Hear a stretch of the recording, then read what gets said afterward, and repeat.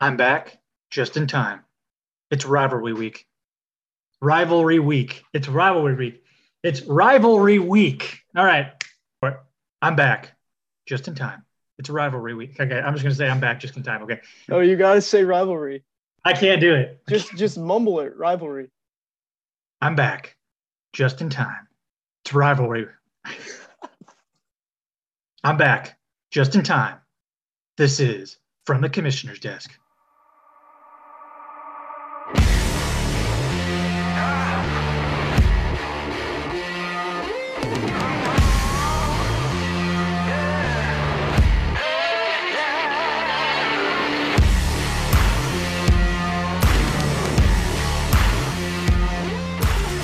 What is up, Hillside Uncensored Fantasy Football League? We're here. We've made it to rivalry week. One of the hardest words to say in the English language. We're here. It's Thursday, October 6th. Chaz, you're back. You're not underwater anymore. First off, we just got to start there. How are you doing now? How's the last week or so been for you? It's been a little hectic, starting last week on Monday, I thought I'm on the second floor of my apartment, which apparently was supposed to be underwater. I was technically in the zone A for evacuation, which basically means you're fucked. Once I heard that, I went and got the car and said peace about 1:00. Thankfully though, we went up to Orlando and actually got hit worse there than Tampa did. So Yikes. I'm back, I'm safe. And I'm ready to watch some football, hopefully not lose this week. So we're back in the groove, and it's rivalry week. So I couldn't be more excited. Let's go. That's right. Well, I'm sure we're tuned into fantasy football all weekend long. I feel a bit like a broken record here. The hot teams are staying hot. We've got Kurds, Wranglers, and Don still sitting at the top, undefeated. Our league is very top-heavy. We're going to look at this a little bit when we get into the standings. But a lot of these teams near the top are going to amass quite a few wins. So it's going to be difficult for these teams near the bottom, like you and I and some of these other guys, to make a jump or make a late push into the playoffs. We'll see if that continues going forward. We're both sitting with one win right now. Chaz, are you feeling good going into rivalry week? Do you like your rival? Are you excited for this week's matchup? I'm not feeling good. I think a lot of my players are injured. Some of them didn't practice Wednesday or Thursday. So I'm curious to see how they're going to end up. So I'm excited to watch football. I'm not excited for my team. No, I do not like Daniel, 25 Savage. But I'm curious for a matchup. And then the teams at the top, you got a 4-win buffer, so you could do pretty bad and then change some things up in a week or two. So the guys sitting at 4-0, congratulations. You can take a load off this week and just hope you feed into the rivalry, kind of talk some trash, but you're sitting pretty. So I'm kind of jealous of you, but my team as a whole, 1-3, not many points for, a little nervous. Yeah. Let's talk some football.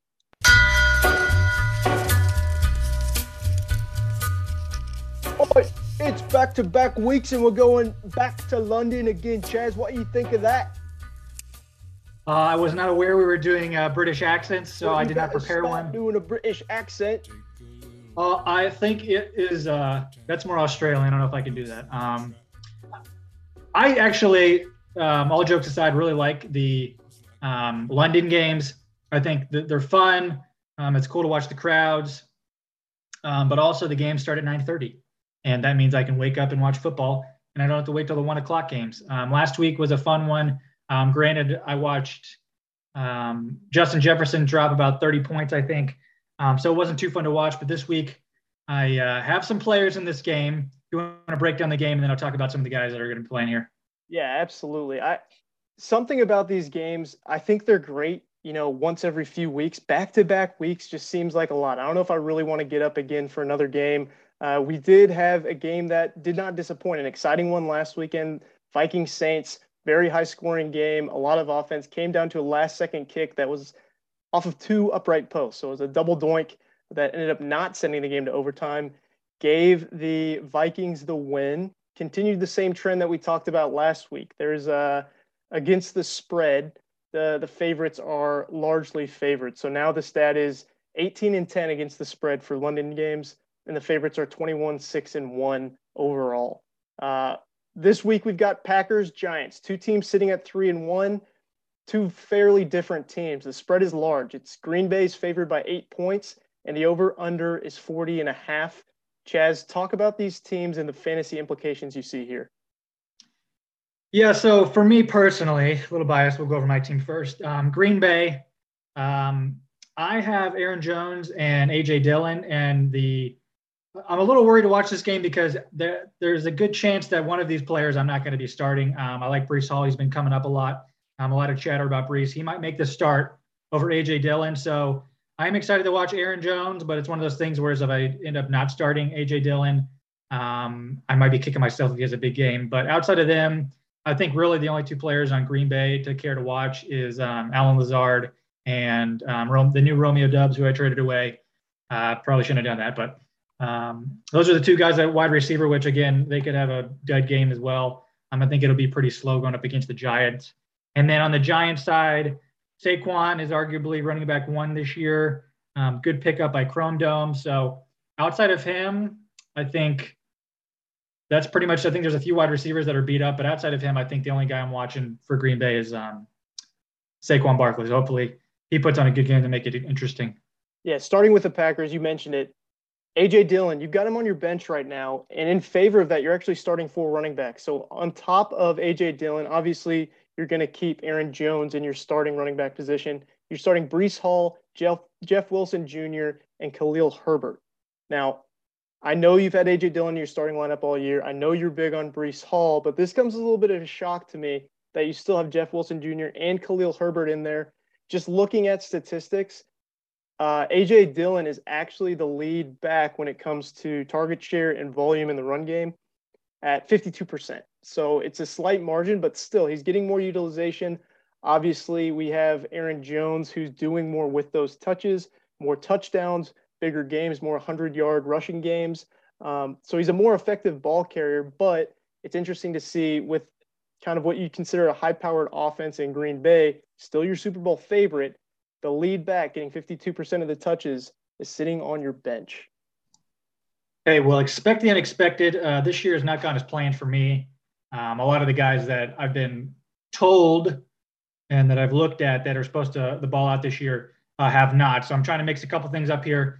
I think A.J. Dillon's floor is pretty safe. I mean, the last few weeks he's put up pretty good numbers. But then again, if they just go up big and they just run the clock out, he can have a couple runs here or there, but I don't see him getting too many passing opportunities. Whereas Khalil Herbert and Jeff Wilson have a higher ceiling, I think, going up against Carolina. Jeff's the only running back there, and then Khalil Herbert, which we can get into my team more when we break them down. But I just think those guys have a higher upside this week. It could possibly push me over the edge. Yeah, and then looking at the wide receivers for the Packers, I think it's been an interesting storyline since the offseason. After the draft, a lot of people were big on Christian Watson. Then camp rolls around, all the news stories coming out are about Romeo Doubs. Then it gets to the draft, and everyone's saying, well, Lazard's going to be slotted as a number 1 receiver. So it was interesting to see how this has been playing out.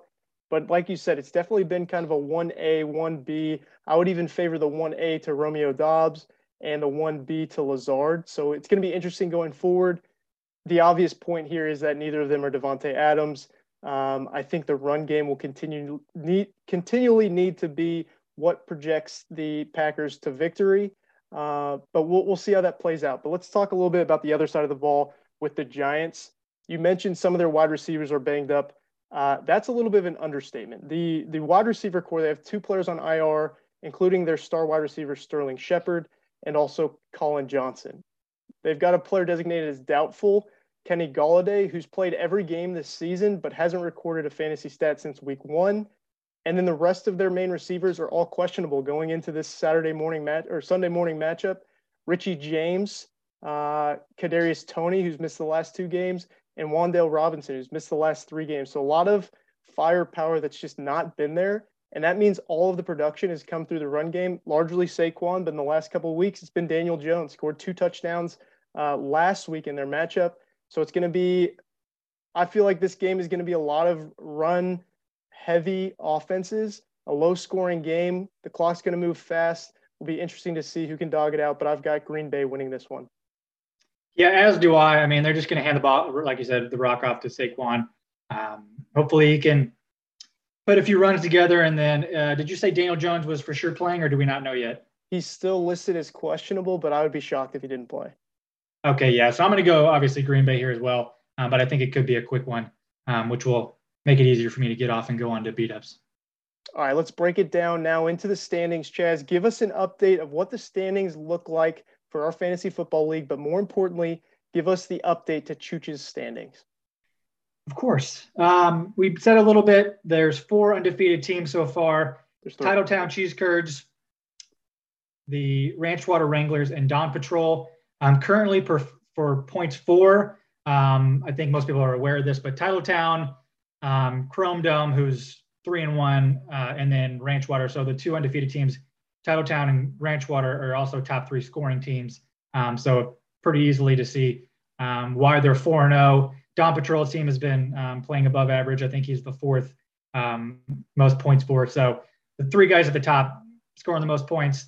It doesn't really matter what their other opponents are doing. They're playing well enough. And then if you break down, one team is 3-1, and that's Chrome Dome's also a good team. We'll break him down on my rankings here shortly, but he's at 4, at the only team 3-1. We have 2 teams at 2-2, the Brothers in Arms, the Brothers in Life, the Lexington Mob, and the King of the North have had pretty decent games the last few weeks. So they're 2-2. And then here we have a quite large margin here of the teams that are 1-3. So there's 5 teams 1-3. At 7, BC Stingrays, Fightertown, 25 Savage, myself, you, and then our lonely boy at the bottom, Ryan McCauley, Louisville, whatever, is 0-4. So he's got a lot of things to do here to kind of bounce back a little bit. But I think going into the season, this might be a little shocking. We've said the last 2 weeks the order of these in terms of wins and losses, but that doesn't mean much. In my eyes, if we look over here at the standings that people missed last week and they've been begging for, let me break down my standings real quick. So at the top of the leaderboard, we have Ranch Water Wrangler, no shocker here. Another one at number 2, Chrome Domes. I like his team. He's gotten not lucky because I think a few of his draft picks were good players and he kind of hit on a few of them. Justin Jefferson's kind of one of those ones where he wanted him. A lot of people wanted Justin Jefferson, and he's done what he's needed to do. But one guy who's really helped him out is Saquon Barkley, who we talked about. So I got Chrome Domes on number 2. Here's a shocking one. This is long. This is season long. Okay, this isn't just for this week. This is season long. And number 3, I have 25 Savage. Number 4, Titletown, Cheese Curds. Number 5, we have the Lexington Mob. We have a 3-way tie for 6. BC Stingrays, Fightertown Mavericks, and yours truly, I'm a Chooch. And then below there at number 9, we have Dawn Patrol. 2 shocking ones here. At number 9, we have Dawn Patrol. Number 10, specifically after this trade, King of the North at 10.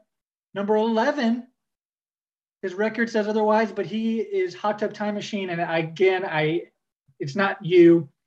It's the system. I mean, the man's been holding you back, man. I have nothing else to say. After the Javonte Williams blow, Viva La Teos, you're down at number 12. So those are my rankings comparatively. What do you think? Look, I can respect it, and I can also respectfully disagree. I think the one thing that you're going to have to prove to yourself is why you're disrespecting Titletown Curds. They're number 1 overall in standings. They're undefeated, have by far the most points for it, and you've got them slotted in at 4th. I know it's season long, but what's going into those metrics that's making them fall 3 spots on the standings? Yeah, I just think depth of his team, longevity, I just don't know if he's got it there. I think his starting lineup is phenomenal. Cooper Kupp, Travis Kelce, Lamar. I think those are 3 guys you can hang your hat on any day. He's got great rookies. Chris Olave, Amon-Ra St. Brown, but if one of them or any of them get hurt, who's he going to slide in there at wide receiver? His best wide receiver on the bench is arguably Romeo Doubs, who could have a hit or miss game. Devin Duvernay, who is arguably wide receiver 2. Out of those 2 guys, who are you going to put it there at wide receiver if your wide receivers get hurt? And then running back, he's kind of hurting for running backs. Damian Harris and Tyler Algier who are not great running backs in general, but if any of them get hurt, granted David Montgomery, who's already dealt with injuries, if he stays out, who's he going to play? He's got Gus Edwards, who's also out, and then James Cook, who's played awful. So he's got one good running back who's already hurt, and he's got two mediocre I guess arguably Damian Harris is a good running back. But outside of them two, he's hurting for running backs, and you got to play two of them a week. So that just might be point. Well, I'll end it here with one last rebuttal, and I'll say that Amon-Ra St. Brown was injured last week, did not play. He put Romeo Doubs into his lineup, scored him 14 fantasy points, which is in fact more fantasy points at the wide receiver position than either of your two starters last week. So I'll just leave it at that. This guy could be coming into form as the season goes on. So I'm not as skeptical as his depth at the wide receiver position. However, I think you're onto something with the running backs. All right, let's move on into a new segment for you guys called Get a Load of This. Take a load off Fanny. Take a load for free. Take a load off Fanny. And you put the load right on me. All right, new segment time. It's called Get a Load of This. All right, these are league happenings that might not necessarily be related to fantasy football, but stuff we feel like is worthwhile sharing to the league. Chaz, you and I both have a little storyline we want to go with. You've got a great one. I'll give you props to that. So I'll let you kick it off. Get a load of this, guys. Go ahead, Chaz. So, as you know, being commissioners is a tough job. It's not just on the weekends. It's 9 to 5. Okay. We're here every day putting in work. We're overseeing the league. We're making sure that the rules are followed and that everyone's falling into place. There's no collusion. We set up rules and guidelines. So I'm in the office. Granted, you might think I got this high up job. I got the corner office because I'm the commissioner. Mm-hmm. You know, we're in big meetings. And that might seem easy, but it's actually very difficult. But with that being said, as much as I look over the integrity of the league, I also look out for the members here. Okay. And with us being in big meetings with big corporate sponsors, I have one that I'd like to share here. We do have an individual who goes by the name of the Lexington Mob, who has been a huge fan and contributor, almost should I say a representative of Twisted Tea, if you will, also known as a tea bag, and Will Gray. And I have reached out to the Twisted Tea board and the CEO, and I have kind of gave him your breakdown that you love Twisted Tea. You buy them as often as you can, every NFL game. You get Twisted Teas. You arguably get two tall boys for every game. If you see them on public, you'll acknowledge, you'll send us reviews. And in return, they enjoyed that story so much, they have offered to send you a T-shirt and possibly some other merchandise from the Twisted Tea community that should be arriving in the next week or two. I reached out via Twitter. You could call him a CEO or arguably the Twitter intern, but he reached back out to me. And I told him your story, and he... Chaz, go ahead and read us those DMs that you sent back and forth. If you will, I said, hey, my name's Charles, and I have a good friend in my fantasy football league who lives and dies by the Twisted Tea. He literally gets two tall boys before every NFL game and lets us know in the group chat. He's always sending pics and referencing the tea, among other things I said in here. And then, simple as that, wasn't even 10 minutes. I got a response back for sure. Send address, T-shirt size, and we'll hook your boy up. I said, of course. So I reached out to Will. Unknowingly, he did not know this. I said, what's your address? He just sent it over, which is kind of shocking. I normally want to know what people want addresses for before he sent it, but he sent it over. And his shirt size, which I didn't represent what it was for. So thank you, Will, for that. And then the guy also just out of the blue asked me if you're, depending on what size, what kind of hat you like, trucker hat, bucket hat. I said, you'll prefer any. And then he said, any other merchandise? I said, whatever you got, will appreciate. So big things happening in the commissioner pool here. But I just wanted to let you know, Will, that I'm looking out for you. It's not a sponsorship, but damn it, it's as good as we're going to get. You guys really need to thank your commissioners. What a great feel-good story, Chaz. Good on you for doing that. And congratulations, Will, for being our Twisted Tea representative. All right. I'm going to change gears just a little bit. This is still the same segment. Get a load of this. But this is rivalry week. I told you weeks ago I put together my shit list, my revenge tour, if you will. It started last week. I faced Will Gray week 4, embarrassed him. This week, I'm going up against my rival, Joey Battinger. And Joey had this to say. He sent me this audio message earlier in the week. Let's listen to it live. This is via text, the audio message I got from Joey. Hey, man. I hope you're having a good day. Hope you're having a good week. Just wanted to let you know your team is trash and you're going to lose this week. But I do hope you have a good weekend, or the best one possible. But, just wanted to let you know your team is trash, and I look forward to beating you this weekend. So that was the message I received. You know what? I fight fire with fire. Joey's poking the bear during my revenge tour, so I'm going to leave him a message live on air, and he's going to receive this instantaneously, but he'll hear it again on the podcast. So here we go. I'm leaving Joey a little shit-talking message to get Rivalry Week going on the right note. Joey. This is live on the podcast right now, big guy. Cute voice message, but that's got to be one of the least intimidating trash talk that I've ever heard. The revenge tour is underway. This is week 2. It's in full effect, and your team is fucked. Nick Chubb looks like a guy who reeks of moldy cheese. Dawson Knox looks like a homely motherfucker on a strictly moldy cheese diet. Your 2 main wide receivers are both in the NFL and somehow shorter than your ass. And not to mention, Tyreek's QB is likely drinking mashed potatoes from a straw in his hospital bed. Your team is buns. Nobody in the group me wanted you back in this league. And I took a lot of joy in kicking your sorry ass out of the league the first time. Might as well humiliate you again. Say hey to Sydney for me. Talk soon. All right. Sent.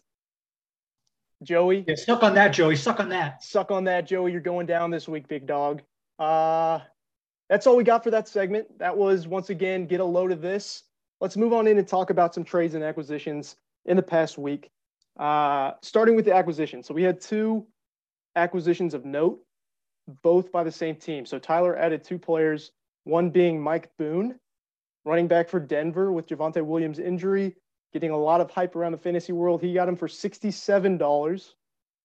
Huge amount of fab spent on that. And the other one's Geno Smith. Tyler spent $15 on that one as well. Ches, what do you think about these 2 pickups for a team that you really like and you have them near the top of Chooch's rankings? Yeah, so the Mike Boone one, I mentioned it in the chat. I wasn't a huge fan of Mike Boone. Again, he's 27. I don't think he's started a game before. Correct me if I'm wrong. Multiple people have said, he's a waiver wire pickup of the week, but not dropping. I mean, I've heard maybe 30% of your fab, but dropping 63 on him, on a guy who, if Melvin Gordon stays healthy, is going to see a few touches, maybe a few catches out on the side if they're winning or on a losing game script. I think he's maybe a week 1 or 2 play. They just signed Latavius Murray off of whose practice squad? Was it the Ravens? I think Latavius Murray is with New Orleans. I believe they just signed him off the practice squad. Okay, then he got signed from New Orleans. I don't think he's playing this week, but I don't think he's a great talent. I think he might be on your on the waivers by next week or the week after. And then Geno Smith, I don't mind the Geno Smith acquisition. I think Geno Smith has played great from his metrics. I think he's a top 5 QB or something this year in fantasy. So I think $15 is fine on him, especially if you need a backup quarterback or if the one you do is not cutting it. But for the Mike Boone pickup, I think you could have gone without, especially spending all that fab. Yeah, I think you hit the nail on the head. Geno Smith, a phenomenal pickup for 15 fab. He looks like a guy that's resurging that Seattle offense. DK Metcalf is becoming much more relevant, so I think that's a great pickup in a league where, especially for fantasy-wise, a lot of guys are pivoting week to week, trying to find the right quarterback to play in. A lot is matchup dependent. Geno Smith looks like he's a solid quarterback going forward. Now, the other side of the token, we're talking about Mike Boone. This is another huge fab acquisition, $67. So what I wanted to do is take a look at some of these other high acquisition players that have been added throughout the year. So we'll revisit some of these previous weeks. We have Mike Boone this week went for 67. Mac Hollins last week went for 63. Tua Tagovailoa went for 82 the week prior, and at the beginning of the season, Jaylen Warren went for 35. All of these players have greatly underperformed. So these big fab dollar acquisitions, all of these players have not been great. Mac Hollins, who put up 30 points the week before he was picked up, has averaged 6.3 points. Granted, it's just being one game, put up less than 7 points. Tua Tagovailoa, we all know the story there. After he put up that 42-point game, Eric picked him up. He's had 1 touchdown, 1 interception, and 2 concussions, averaging 6.9 fantasy points. Unfortunate circumstances there, but not a great pickup when you look at the $82 spent. And then lastly, there's Jaylen Warren, running back for Pittsburgh, picked up for $35 by the Lexington Mob. He's averaged 3.3 fantasy points a game, 10 points total on the season, just 14 touches totaling 70 yards. So a lot of these big dollar guys, we're not getting, the James Robinsons of past years, the Cordero Pattersons, who you pick up for a ton of fab and they're automatically a starter for the rest of the season. A lot of that's attributable to the fact that we're now a 12-team league, right? We have a much larger league. The waiver system is much, much smaller. Yeah, from everything you just said too, I think my ranking of Lexington, or the ranking of Titletown Cheese Curds, is justified, seeing that he dropped $63 on Mac Hollins. That was come on, you're better than that, Titletown. I know I'm 1-3, but come on. And the other one, what's Warren's first name? Who the backup for Jaylen Warren. Jaylen Warren, yeah, and he was another guy. I think he's like 5'8", and he weighs like 130. He's a rookie. Najee Harris, who's great, can't even run behind that offensive line and that offense, let alone Jaylen Warren, who I, again, dropped, I think, maybe like $5 on him. I know a bunch of people are going to go after him, but you can't expect much from him. And then Tua Tagovailoa, I think that was just unfortunate circumstances. Again, I wouldn't drop that much on Tua. I think he's more of a streamer. Granted, he had those 2 big games, but I think it was just unfortunate events. I mean, he could have paid off with Tyreek and Waddle, but it just sucks. So I think Don Patrol just got unlucky with that one. Yeah. All right, let's talk about some trades that have happened in the last week. We've got 2 of them that are worthwhile mentioning. The first being between Davis and myself, kind of mirroring a trade that was done earlier in the season. So I got some players back that I previously had sent to Davis, but the trade ended up being Dameon Pierce, Jerry Jeudy, and Jared Goff were sent to Davis. And in return, I got Dalvin Cook, Gabe Davis, and Alexander Madison. At face value, do you have any thoughts on this trade? I feel like it's pretty even. A lot of big names being transferred that have kind of underperformed, and some guys that have really flashed, being Jared Goff and Dameon Pierce, that I'm willing to let go of for some of these big name studs. Yeah, I think from off the bat, if you're just looking at it, anybody seeing it for the first time, I guess, in my eyes especially, I saw Dalvin Cook and I was like, pretty much whoever got Dalvin Cook, I think buying him low like this won the trade. And you really like Gabe Davis, so it's in the eye of the beholder. I think you were really excited about Gabe Davis this year, and you got him back. So you getting Dalvin Cook, Gabe Davis, and then having Alexander Madison there to kind of push the trade forward, knowing you have Dalvin Cook's backup. I think you got to be pretty happy with that. And then also, hindsight being 2020, you just lost Javonte Williams, so I think you can't be too mad about getting a high-end running back in Dalvin Cook and sending away. Granted, Dameon Pierce has played well, but I think Dalvin Cook's in a better position on a better team. So I think for the situation, I think you won this trade.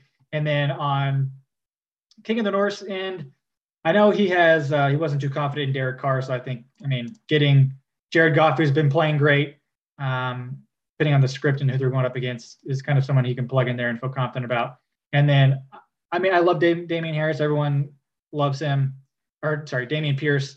But I think he could have some rocky roads ahead, whereas Dalvin Cook's pretty consistent. And then Jerry Jeudy, I just hate the Broncos offense this year. So I want to say you won the trade, but I think it helps out both teams. Does it change anything knowing that Davis is most likely going to use Dameon Pierce as his keeper for future years? Is this going to set him up for success? I believe it was a 5th or 6th round pick. I could be wrong on that, where I ended up drafting Pierce. So does that change things at all in how this trade shook out?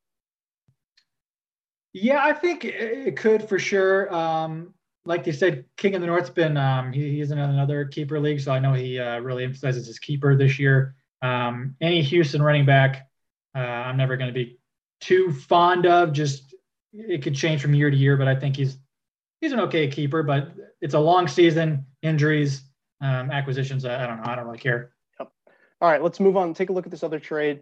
Also, King of the North involved in between Davis and Daniel. Some more big names shifted around here. Davis received Davante Adams and Melvin Gordon and sent to Daniel Jonathan Taylor and Christian Kirk. Yeah, again, this one's one of those where it's like if you just see it from face value, you think the Jonathan Taylor and one. Granted, I think their full rosters kind of shifted quite a bit from this trade. I personally would have kept the Jonathan Taylor, Christian Kirk, but I can kind of see where King of the North wanted Davante Adams and Melvin Gordon. I will say the only thing about getting or trading away Jonathan Taylor, I know King of the North was a little probably worried or disappointed in JT's performance, but JT I think would have a bounce back in the weeks to come. I know he's injured, but having that rock on your end. But outside of him, I mean, I know he just traded for Dameon Pierce, but he's got Melvin Gordon now, and his only other backup is Rex Burkhead, which even if Dameon Pierce goes out and you can plug Rex Burkhead in there, that's a pretty shitty predicament to be in. So I think his running backs are really in trouble. Whereas if you look at 25 Savage, as I pull his up here, I think his wide receivers, he's got a decent wide receiver depth here. I mean, he's starting even in his flex, both wide receivers. And then now getting that running back safe in Jonathan Taylor. I definitely think 25 Savage won the trade, but just looking at his bench, I think both of them could have some issues moving forward. The only reason I say that is because 25 Savage has a tight end, a QB, and a defense, all backups, which I'm not a huge fan of, but to each their own. Yeah, and I think this goes a lot to show that the name value still carries weight. Jonathan Taylor is running back 21 on the year, so just trading at rank value doesn't feel great, but you get a lot for that name value, similar to the trade that Davis had when he sent Dalvin Cook to me. Shipped out his two big running backs, and I think he got good value back in return. Davante Adams is wide receiver 8. We've talked about it all year, but the wide receiver position is where all the fantasy points have been scored. Davante Adams is still a top 10 receiver, even on a worse offense with the Raiders. And then he gets Melvin Gordon. I think, this offense, there's going to take a couple weeks to really figure out what they are and what they're made of. But with Javonte out, Melvin Gordon should be the number one back stepping up into that role. We'll see how it shakes up between him and Mike Boone, but it seems like this is a great value of a guy that's currently running back 42, going to see a lot more touches moving forward. And without further ado, let's move into tonight or today's matchup. It's going on right now. We've got Thursday night football.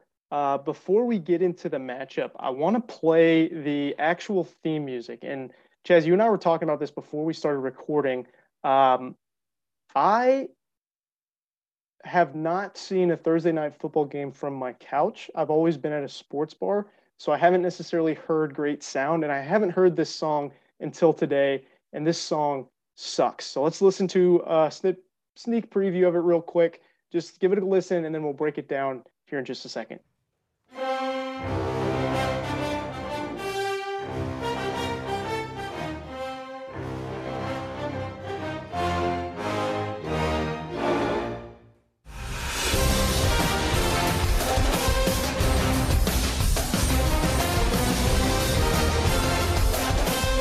All right, I'm not going to spend too much time more listening to it. This song sucks. When you compare it to some of the other big pump-up NFL, CBS, Fox, even like SEC Network, I feel like has a better song than this going into big-time, prime-time games. This just feels like it's trying way too hard and makes me extremely uncomfortable, but totally something that Amazon Prime would do.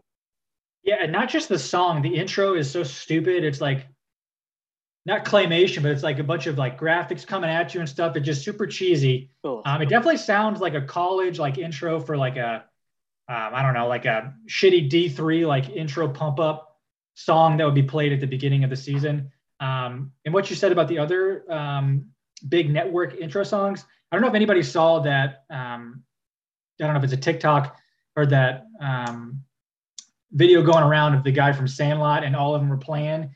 And he was dancing with all of the intro songs for all the networks. And every song's a banger. I could listen to all four network, CBS, Fox, ESPN. I could listen to every NFL football network intro song for hours on end, and this one is just terrible. Yeah, it's awful. It's awful. All right, let's move in and talk a little bit about the game. Before we do that, week 5 is here.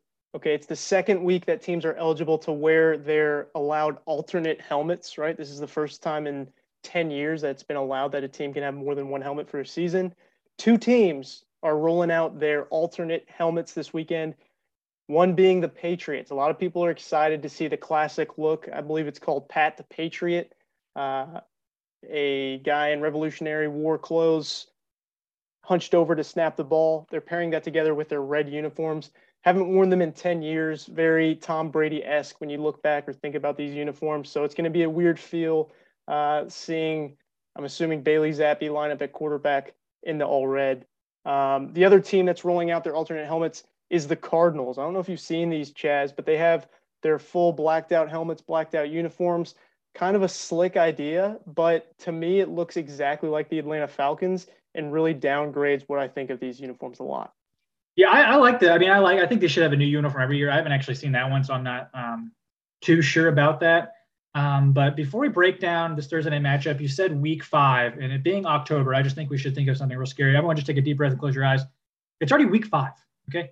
I know the season's long, but we only have like 13 more weeks of fantasy eligible NFL football, and that just gives me chills. That's so scary. I just had to throw that out there. Spooky season's here, guys.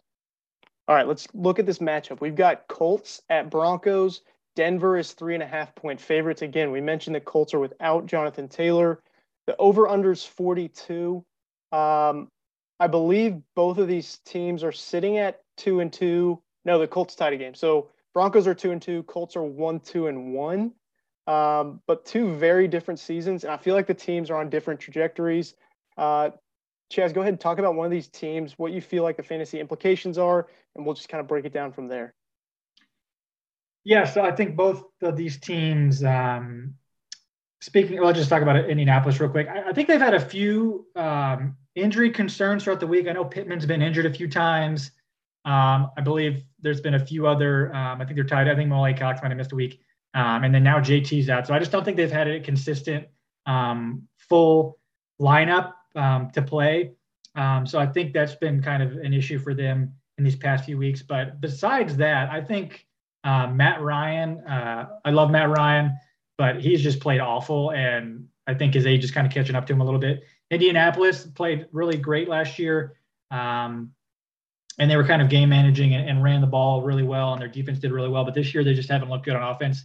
And then with JT being out in terms of fantasy implications, again, I'll break it down more when we get to the matchups. But Nyheim Hines is the only running back I would care to play, which I don't think 25 Savage is even playing. And then Pittman's back, who's also on 25 Savage. I think he's the only Indianapolis wide receiver I think that could have a big game. So those are really the only 2 I care to look at on the Indianapolis side. Yeah, when looking at this matchup, when you're talking about the Colts, we said they're 1-2-1. The one tie they have was week 1 to the Houston Texans, where Matt Ryan was forced to throw the ball 50 times. Their one win was against the Chiefs. That record makes no sense to me with those outcomes against those opponents. The game against the Chiefs, they relied heavily on their defense and heavily on their run game. Without JT, you can't plug Nyheim Hines in there and feel like he's going to be a big body back that's going to get really physical with this Denver defense. I just don't see that happening. I feel like it's going to be a lot of passing the ball, which to me does not bode well. We saw it week 1 where Matt Ryan attempted 50 passes. We're going to see probably close to that tonight. I'm expecting a lot of punts, maybe a decent game, 1 or 2 big plays from Pittman. But outside of that, I'm not expecting a lot from this Colts offense, which explains why the line is 3.5 for Denver. But looking at the other side of the ball, I mean, we've got the Broncos. They're also without their lead back. Javonte Williams out for the season, torn ACL. Not going to be there for Denver. Not going to be there for Viva La Tejas. Unfortunate. They have come out much less impressive to me. So they're 2-2. The offseason storyline, we talked about it. The AFC West is going to be awesome. They're all going to be shootouts. They're a bunch of great teams. They're going to look awesome. They lost to the Seahawks week 1. Remember that homecoming for Russell Wilson? They end up losing that game. They barely beat the Texans in a 1-score game that following week. And outside of that, they barely beat the 49ers in that primetime Sunday night football game. They won 10-11.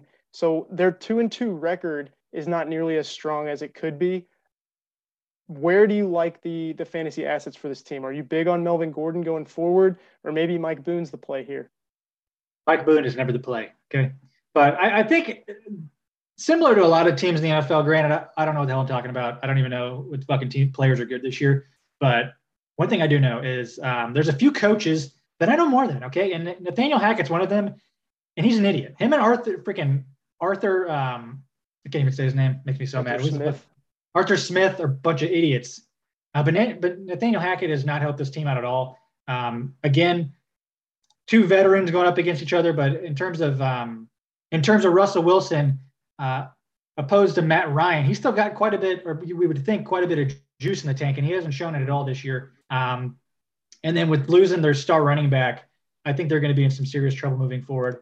But yeah, in terms of this week, like I said, I'm all jokes aside. Mike Boone, I think I'm really interested to see how he actually plays. I don't think he's going to play well. I definitely think Melvin Gordon's going to get most of the carries.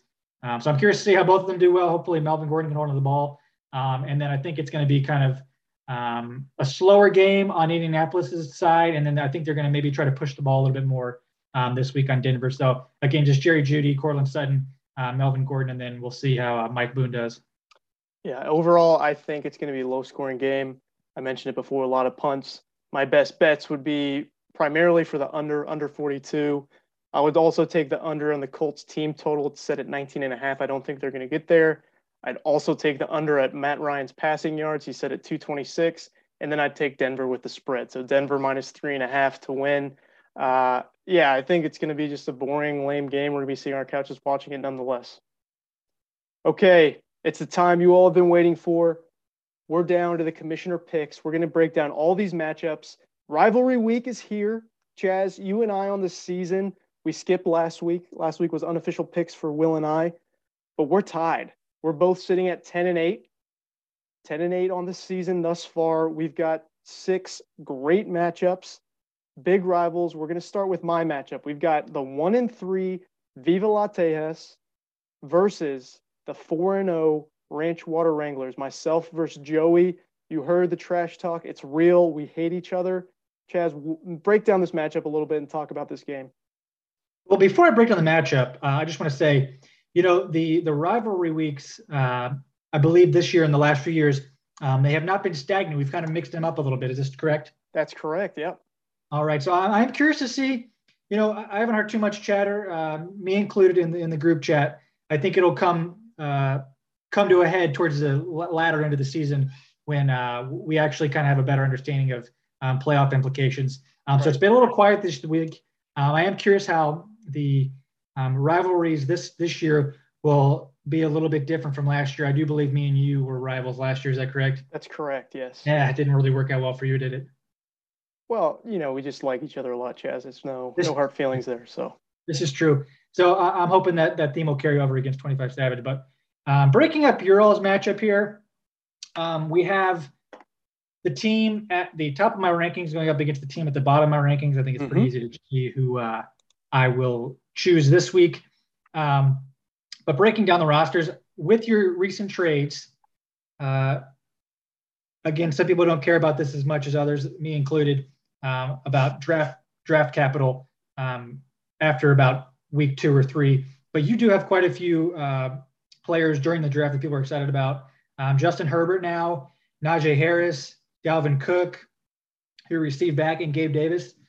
So I'm curious if those players can kind of live up to some of their hype. Gabe Davis, I do believe, is still questionable. Is that correct? That is not correct. I'm looking at it now. No injury designation. Okay, well, looky there. So he's back from the dead. So a couple of the guys here, I think, need to start having big weeks to kind of live up to their draft hype. But, I mean, a couple of the guys speak for themselves. They're kind of low floor guys.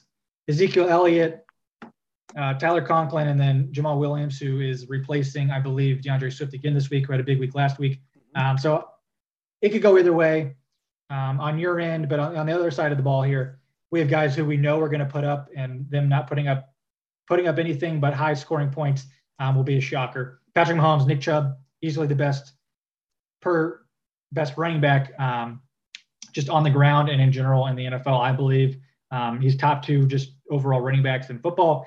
Granted, NFL or fantasy implications aside, but he showed out last week. Tyreek Hill balled out. Christian McCaffrey, Curtis Samuel, and then Dawson Knox have played pretty well the last few weeks. So if all goes to planned and kind of plays out how it's been playing out, I think it'll be a pretty easy win for Ranch Water.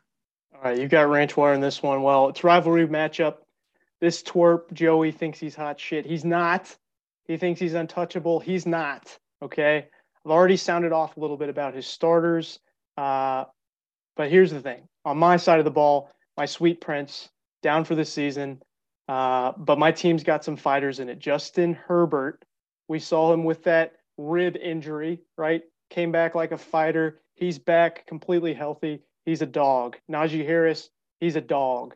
Dalvin Cook, he's a dog when he's healthy, which he's healthy now, so he's a dog. Brandon Ayuk, my Niner guy, he's a dog. Gabe Davis, he's a dog, right? Jamal Williams, he's an anime dog, all right? With Swift out, I'm liking this matchup. Sprinkle in a little bit of that Packers defense going up against the wimpy Giants. Oh, this is spooky season. All this to say, Chaz, if nothing else, you know me, I'm an honest man, a man of integrity. You would agree, correct? I would, yes. Okay. Because of that, I am obligated to continue to take Joey's team until he loses. That's the only reason here why I'm taking Joey to win this matchup. I'm on Ranch Water Wranglers because I'm obligated to do so because I'm a man of my word. You know, fantasy is important, but fantasy aside, I think we really care who's more Texas, even though you live in Ohio now. Oh, that's a tough one. That's a tough one. We'll see who wins this game, and then we can hash that out. Let's go into matchup number 2. We've got Louisville, Kentucky Hot Tub Time Machine, 0-4. We talked about their struggles a little bit, versus Titletown Kurds, number 1 in standing, sitting undefeated, 4-0, winless against the undefeated. Before we break this down, Chaz, did you know that Hot Tub Time Machine is a movie? I did, yes. And it's also probably on the Hot Tub. Oh, he changed it to Hot Tub instead of Hot Chub. I believe it was Hot Chub, which was, I'd say, on the most unoriginal list of all time. Well, I think he's been Louisville, Kentucky Hot Tub Time Machine since the start of the season. I didn't realize that was a movie, and it actually has a sequel. That blew my mind. I was looking it up earlier this week, but I guess that was common knowledge to you. So never mind. I thought it was breaking news there. Chaz, go ahead. Break down this matchup. Tell me what you like in these two teams. Yeah, so there's a lot to like on one side and not so much on the other. It's been mentioned before, but poor Ryan here, regardless of his players, he's been plagued by the injury bug this year as opposed to, knock on wood, no hard feelings, VC. But yeah, he's a lot of his players, I think quite a few of them have missed weeks, have had injury designations throughout the first 3 weeks of the season, haven't got full practices in. His two main guys, Alvin Kamara and then DeAndre Swift, who I was excited about throughout the preseason, and just those were the guys I thought he could lean on, have not been there for him. Luckily, he has got J.K. Dobbins back. T.J. Hawkinson seems to be heavily targeted on Detroit. So he's got a couple guys there that looked really good last week. So hopefully a few of those guys can hit some big numbers and kind of carry the other guys. But yeah, I'm just worried about some of his injuries here. And a lot of these guys might be kind of start-sit questions coming Sunday. Yeah, looking at Ryan's team, it reminds me of that, the cartoon sound, the womp, womp, womp. You know what I'm talking about? I got it here. Let me play it. Just all of these injuries, it's tough to really bounce back from that. He's been resilient. He's put together a good team, and I think he still has a decent team. Here's the thing. Ryan gave Daniel, a team that you think is very good, a big scare last week, largely because of J.K. Dobbins. But here's what we're not considering. Hypothetically, he actually had Kamara and Godwin out last week, right? They were both out with injury. Hypothetically, if one of those guys could have played in place of Cam Akers or Greg Dortch, he would have won that game. Both Akers and Dortch put up less than 2 fantasy points And Ryan only lost to Daniel by 10 points. You'd have to think that Kamara or Godwin would at least put up something like that. Just a painful, painful way to continue and go 0-4. Another situation that we're monitoring here is the tight end situation for Ryan. Okay. He's got two players in Hawkinson and Njoku, both top 12 guys in terms of the tight end position. But get this. In week 3, Ryan played Hawkinson. Njoku was on his bench and put up 24 points. If he had switched that, he would have won his matchup. In week 4, this past week, he played Njoku. Hawkinson was on his bench, put up 40 points. That also would have propelled him over Daniel. So this is a team that's sitting 0-4, a lot of bad breaks because of injuries, like we've mentioned, but also some unfortunate breaks just in lineup decisions that aren't really his fault. So here we are sitting in week 5. What does he do with both of those tight ends? Puts them both in his lineup. I like the move here. This is boding well for a team that I feel like could be trending up when some guys start getting a little bit healthier. Let's talk about Kurds on the other side of the ball, though.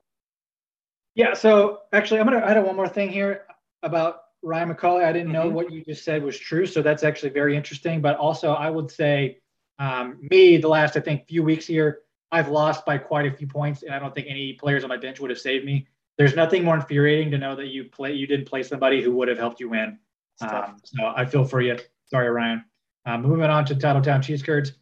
Very consistent. I think him, Ranch Water, and Dawn Patrol these first few weeks, if anything, they've just been consistent. All the players have put up points, and it's kind of been luck of the draw for who they've been going up against. Some of the big names here I hit on. I went over his team earlier. His starting lineup's just phenomenal. His bench, we won't go over that because that has nothing to do with this week. His starters, it looks like they're all playing, so I don't see any reason why they should lose. Cooper Kupp, Travis Kelce, Lamar Jackson, enough said with them. And then two guys who a lot of people were excited about in the offseason, but also have just absolutely showed out.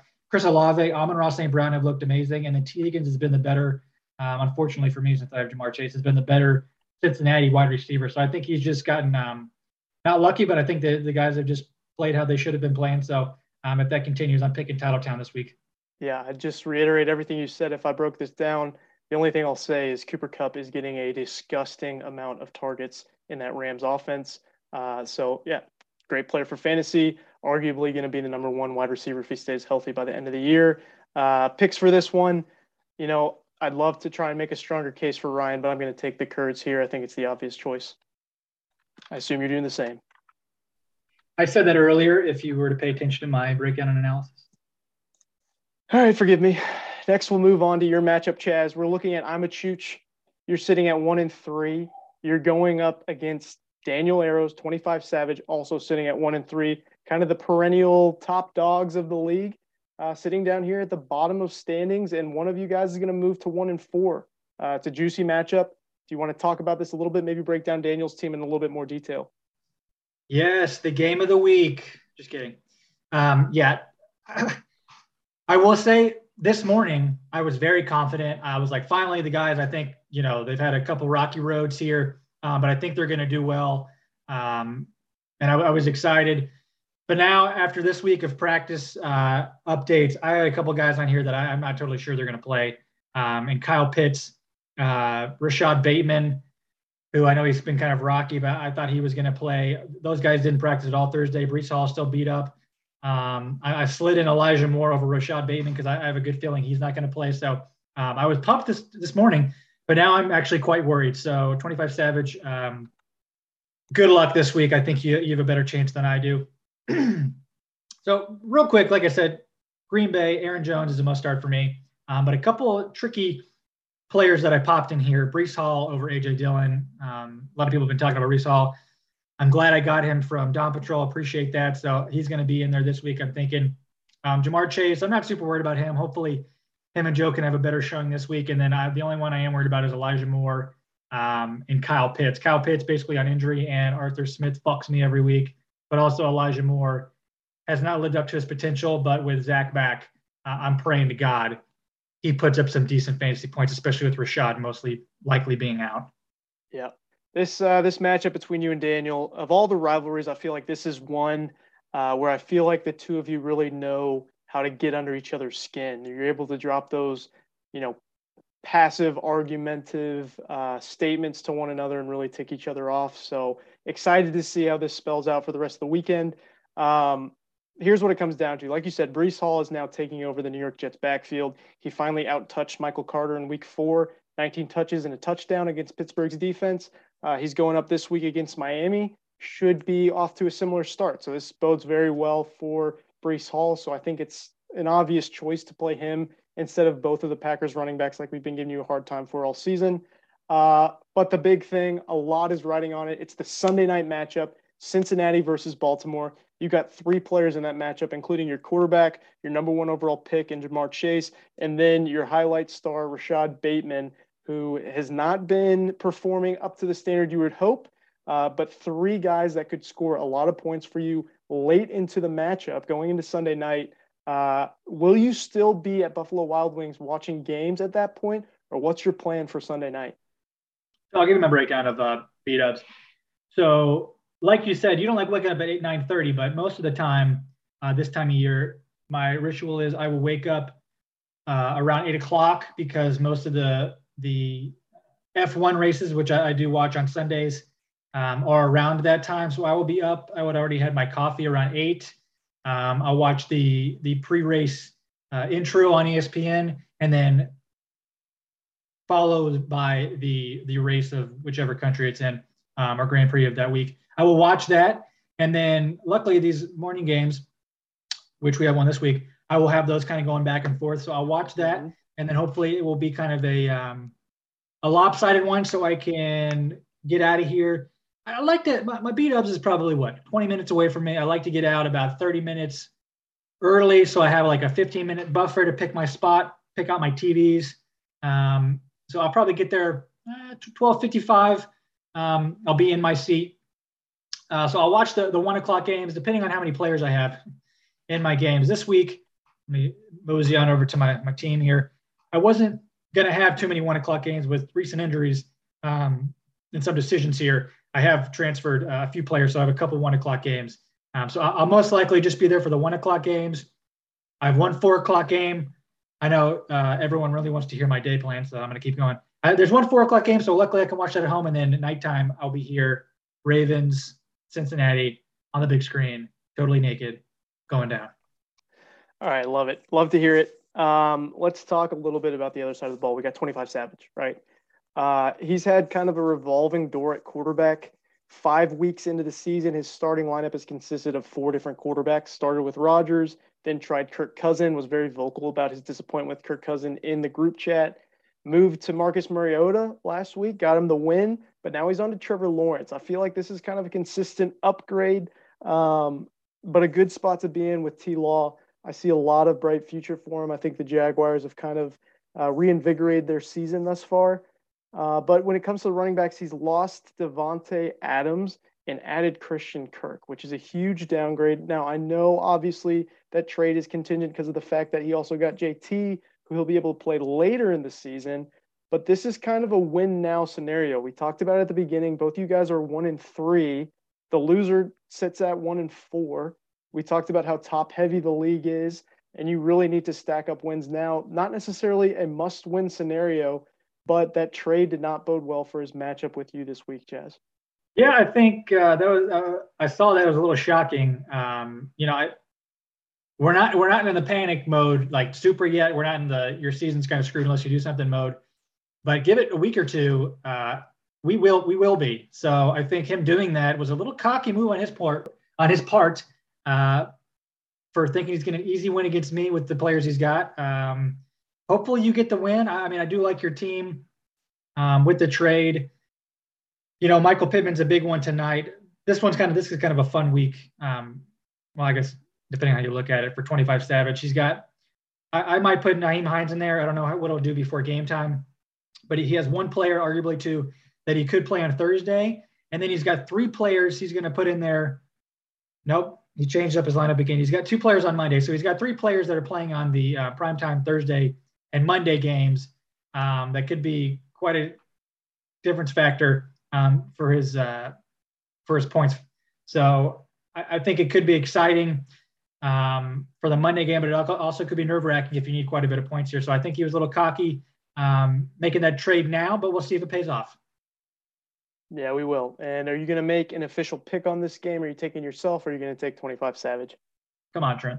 I'm not as easily swayed. I have a heart, okay? No, you know how I'm thinking. Once again, you must remember, I'm a man of integrity. I'm obligated to pick Joey until he loses. Otherwise, of course, I would have picked myself. You're picking yourself here, Chaz. I'm also riding with you. We're same picks through the first 3 games. So let's move on in to the next matchup. We have the Vet City Stingrays, Kyle Martin's team, sitting at 1-3 versus the Fightertown Mavericks, also sitting at 1-3. These teams have the same record, but I feel like are now hitting different trajectories. One team started strong and is now tailing off. The other is finding their form at this point in the season. What do you think of this one, and who wins this matchup, Chaz? Yeah, I don't have it in front of me, but I'm pretty sure, I think it's been mentioned, but I'm pretty sure Kyle's team, of the 1-3 teams, he has the most points for. Yeah, and I think real quick, in week 2, he put up 130 points, lost. This past week, he put up just under 150 points and lost. So he is putting up monster numbers in recent weeks and sitting there with a 1-3 record. We've talked about it, how unlucky he's been in the past for fantasy football. It's continued to this season thus far. You know, a lot of people think I have a heart of ice or a heart of coal, and I'm a psychopath, but I feel for you people, okay? Like I said, Ryan, it sucks when there's players on your bench that could have helped you win. I would say equally as bad is when you score arguably more than anybody and you still lose to that one person. So I feel for you, VC Stingrays. But with that being said, you have scored the most points for, I think, of all the 1-3 teams and over 1-2 team. So I like your team. I think you have a lot to offer, and finally 1 week where you can actually reap the benefits of having good players on your team. So I'll break down the teams. I will be picking Kyle's team, but let me break down his team real quick. One player that I am curious to see how he goes rest of season is Kyler Murray. He hasn't really lived up to the hype. He has really got his points with running, getting a few rushing touchdowns. He hasn't looked very good in the offense, though, and he hasn't really looked good throwing the ball. So I am curious how going up against Philadelphia, who's a really good offense this year, or a really good defense this year, how he's going to fare, especially going. It'll be a fun matchup, too, because he's going up against another running quarterback. So that'll be a fun matchup here. Derrick Henry's actually played pretty well, so I'm sure he's excited about that. And then a few other guys here that I think have really helped him this season, and Mark Andrews and in Josh Jacobs, who is another one of those guys that a lot of people weren't excited about, but they've really shown out this year. So I think he's got a lot of studs on his team that are really coming to their own this year, especially pushing these next few games. So I really like his team a lot. I'm obviously going to pick him. What are your breakdown of his team before? Yeah, with his team, I mean, this matchup itself, both these guys have been really quiet this week in the chat. I'm sure they're going to sound off a little bit more as we get closer to these matchups. We said it before. I mean, he's frustrated. He's frustrated coming off of a loss. This is a really interesting matchup. When it comes to the lineup, he inserted Robert Woods in place of Jarvis Landry after Robert Woods has put up pretty good performances in the past 2 weeks, back-to-back 13-point performances. I mentioned his hot starts, 130 points week 2, 150 points in this past week. Thanks a lot because of what you mentioned with Josh Jacobs, a huge week 4 performance, 33 overall touches. I think he led all running backs and 2 touchdowns after a slow start to the season, something really exciting. But on the other end, I am continually getting more and more nervous about Allen Robinson.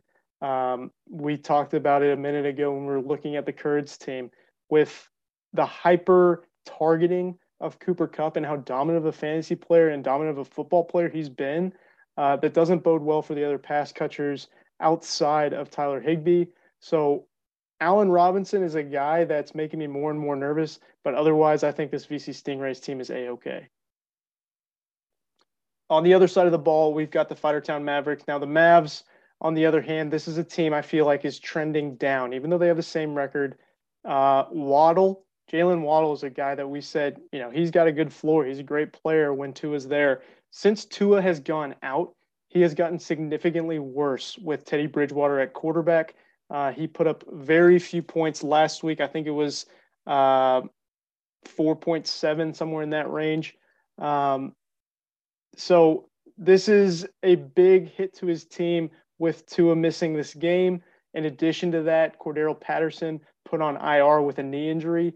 That doesn't seem like a big deal because he could be back in a number of weeks, 2 or 3 weeks, I believe. But keep in mind, Cordero Patterson at 32 years old with a knee injury, these guys are starting to wear down. Cordero Patterson's a guy who's never had a significant injury, so this could be something to monitor as the season goes along. And then Kittle. Kittle has really underperformed, a guy he spent a lot of draft capital on for one of these big-name tight ends, just hasn't really been there. And then lastly, he's looking for that long-term quarterback solution, right? A lot of these teams in our league are looking for that long-term quarterback solution.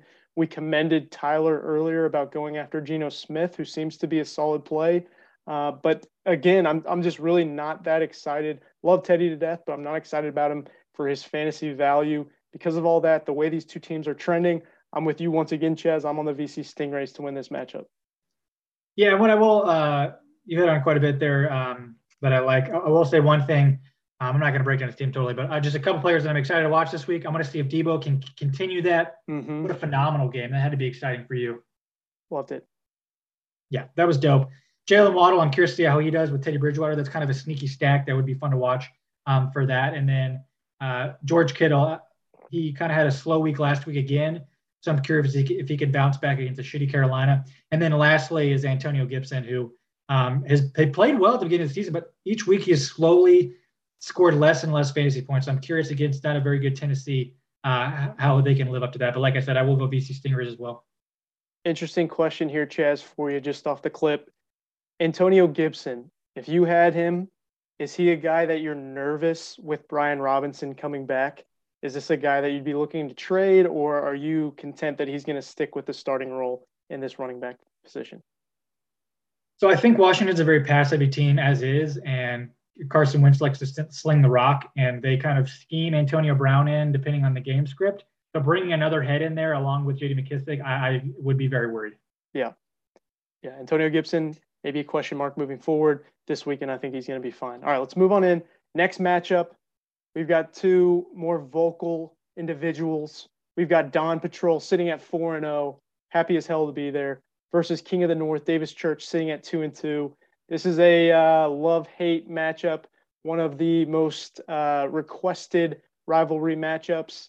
I think they go by Stephanie and Jessica when they start really getting into it.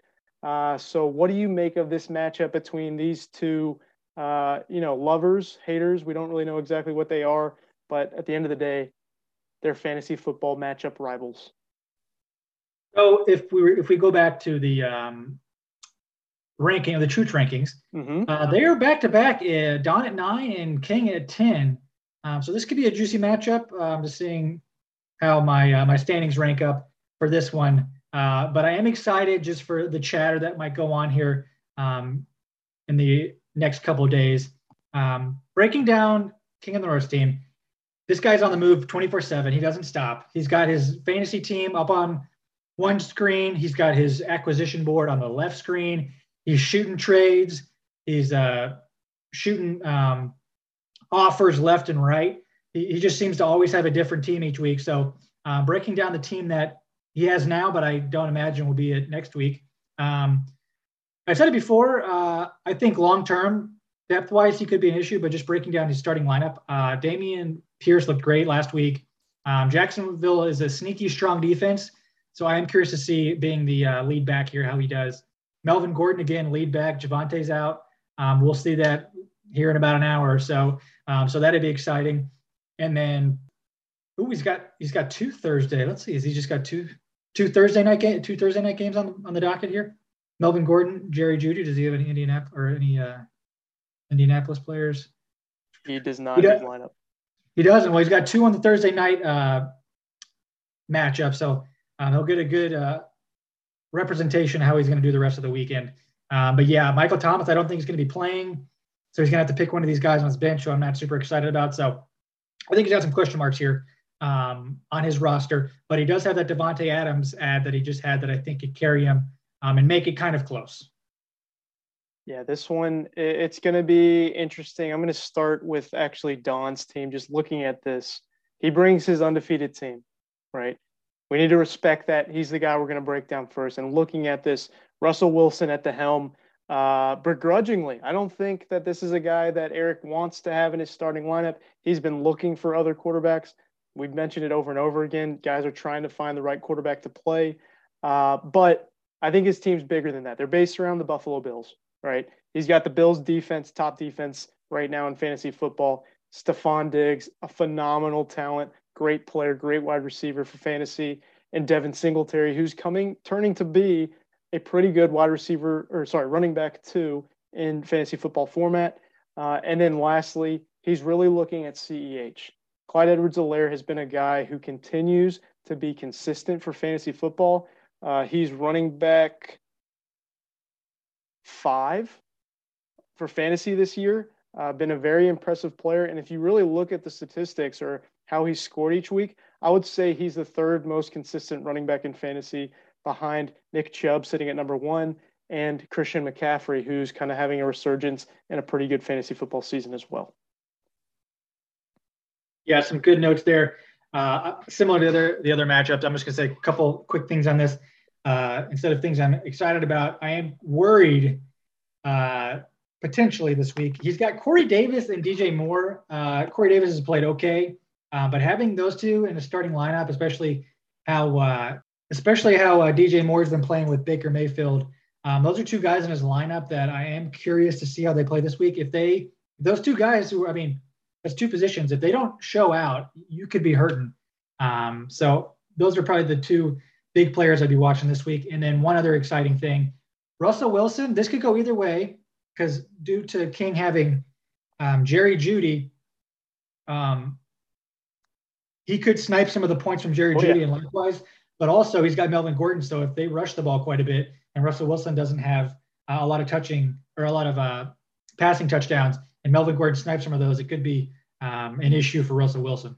Could get really interesting. We will commend Davis here a little bit.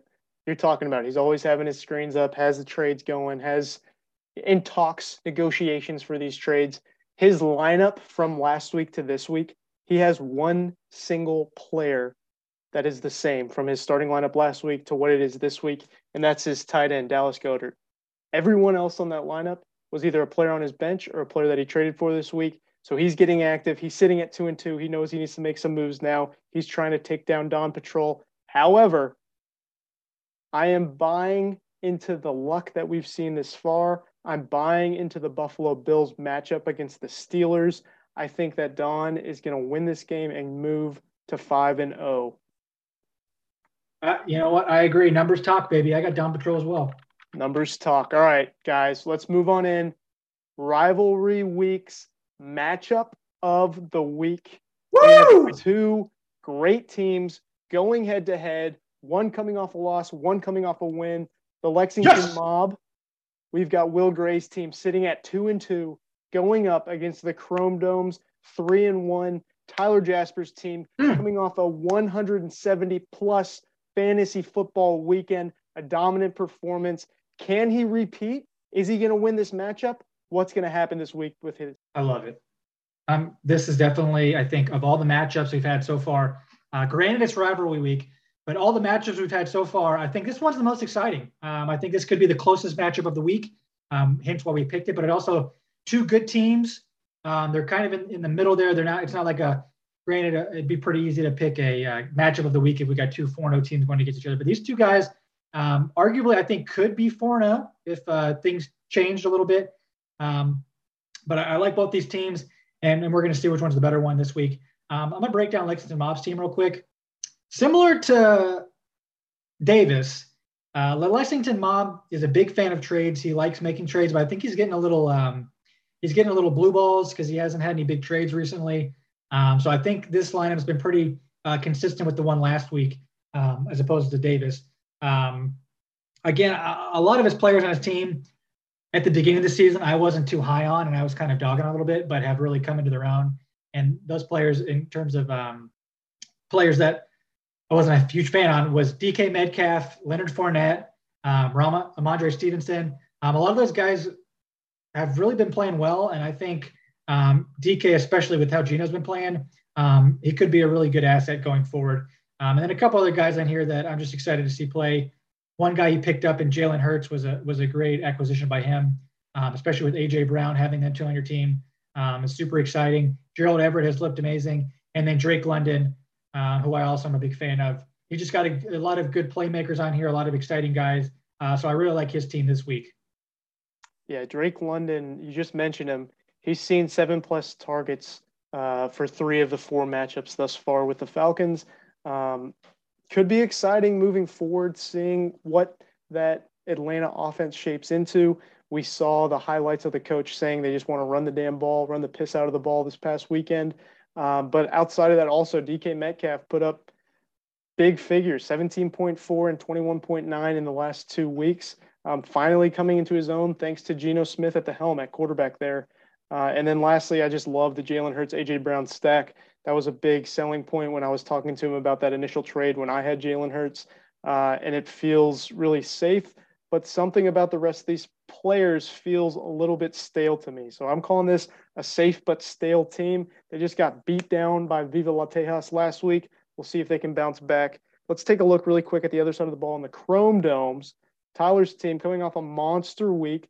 It's the second lineup this week that we've seen that is now using double tight ends, okay? So he's got Zach Ertz, Tyler Higbee in as 2 tight ends in his starting lineup.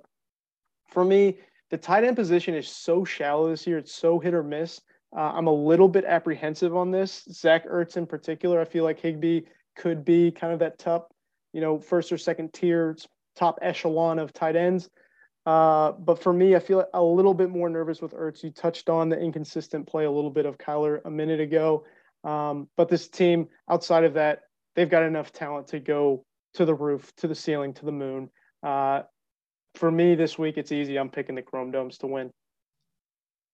Yeah, Chrome Dome, I'm a little jealous of you. You have quite a few players that I had on my team last year. Josh Allen, Justin Jefferson, Tyler Higbee, who's looked really great, even better than he did last year. But, I mean, I wouldn't say you got lucky because everyone knows how good Saquon Barkley is, but I don't think anybody was expecting how he's been playing. But he's got Saquon Barkley. He got Miles Sanders from me. Maybe not the best trade I've ever made. But at the time, I think it was fine. Miles Sanders has looked amazing. And then he's got a couple other guys on here. Tyler Lockett, again, similar to DK Metcalf, which could be a fun little matchup to watch between the two of them. See which one gets the most points this week between those two. But he's been looking really good. And then he's just got another couple guys on his bench that I think I might start over Zach Ertz. But like you said, I might be a little apprehensive of that as well. But, he's done well so far. And I don't want to, question his judgment per se. So this one for me, again, I think it's going to be super close. So it could go either way, but I'm also going to go Chrome Domes. All right, we're both on Chrome Domes. We actually picked the exact same this entire week. We'll see how we go, but we'll be tied going into next week when we look at the commissioner rankings.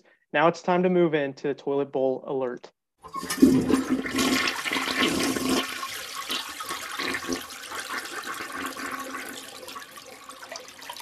All right, guys, the episode is going a little bit long, but that's okay. We're going to stick with it. We're going to give you 2 teams that we see some red flags going up, some dangerous things that we say, maybe if things continue the trend that we're seeing, or maybe if ways continue for the way that this manager is managing, these guys are in trouble of being in the toilet bowl, losing, having to do the dirty 30. Toilet Bowl Alert, I'll start it out this week. The team I'm putting on Toilet Bowl Alert is Daniel Arrow and the 25 Savage team. Now, I gave him a bad draft rating originally, and now putting him on the Toilet Bowl Alert might seem like I'm piling on for a 1-3 team, but I'm not, okay?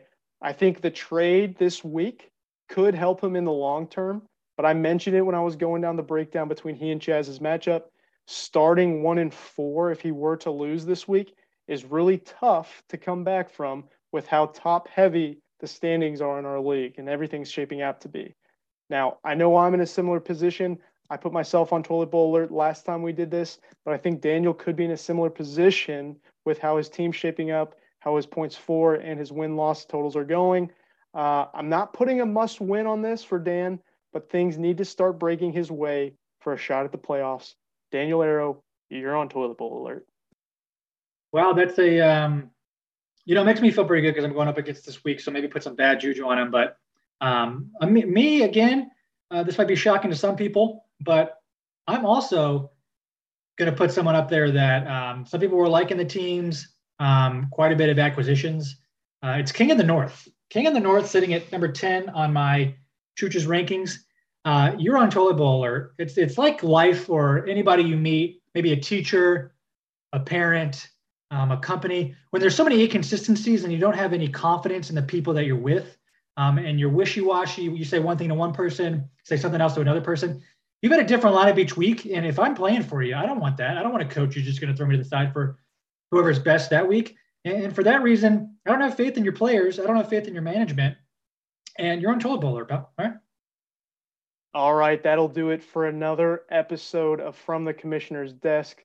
Thanks for listening. And lastly, I'll leave you all with a big fuck you, Joey.